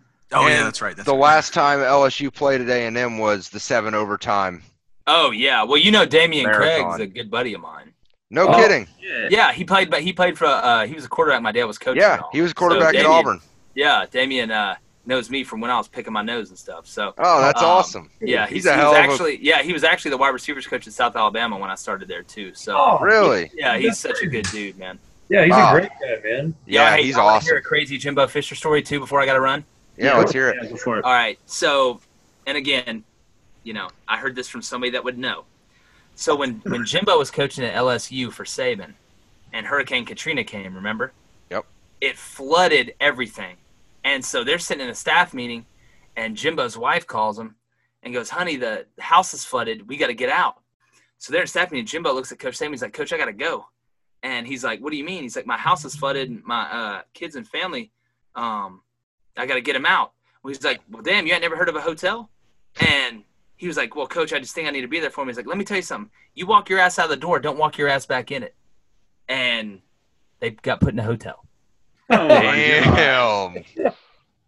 Damn. Yeah, there's no confusion over who runs the show when Big Papa Nick's behind the show. Yeah. Oh, shit. Fact. I feel like everyone knows that Nick Saban is like that level of like intense, but like the stories just really drive it home. Like yeah, well, there's one that I can tell y'all off air that I can't say on air, but it's pretty crazy, and it just really lets you know how much pull that Nick Saban really has in the grand scheme of things. Oh shit! Yeah. Well, then I say time they had to wait.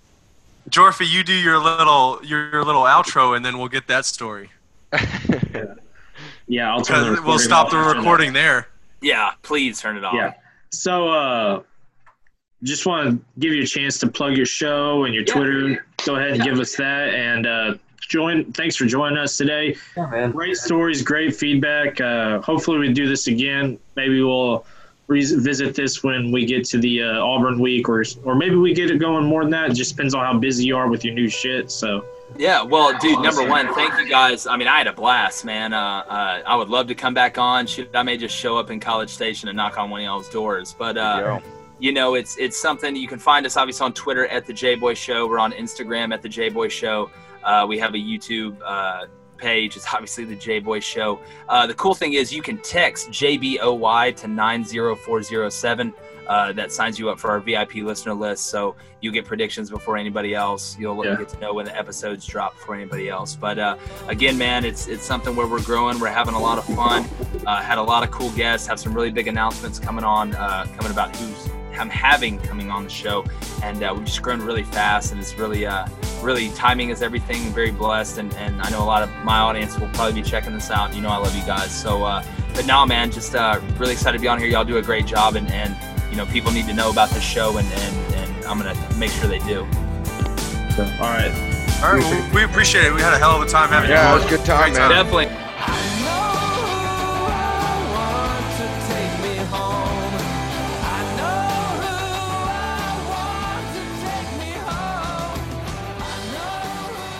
You're still here. It's over. Go home. Oh, you're expecting a teaser. Well, we don't have that kind of money. Closing time. Every new beginning comes from some other beginning.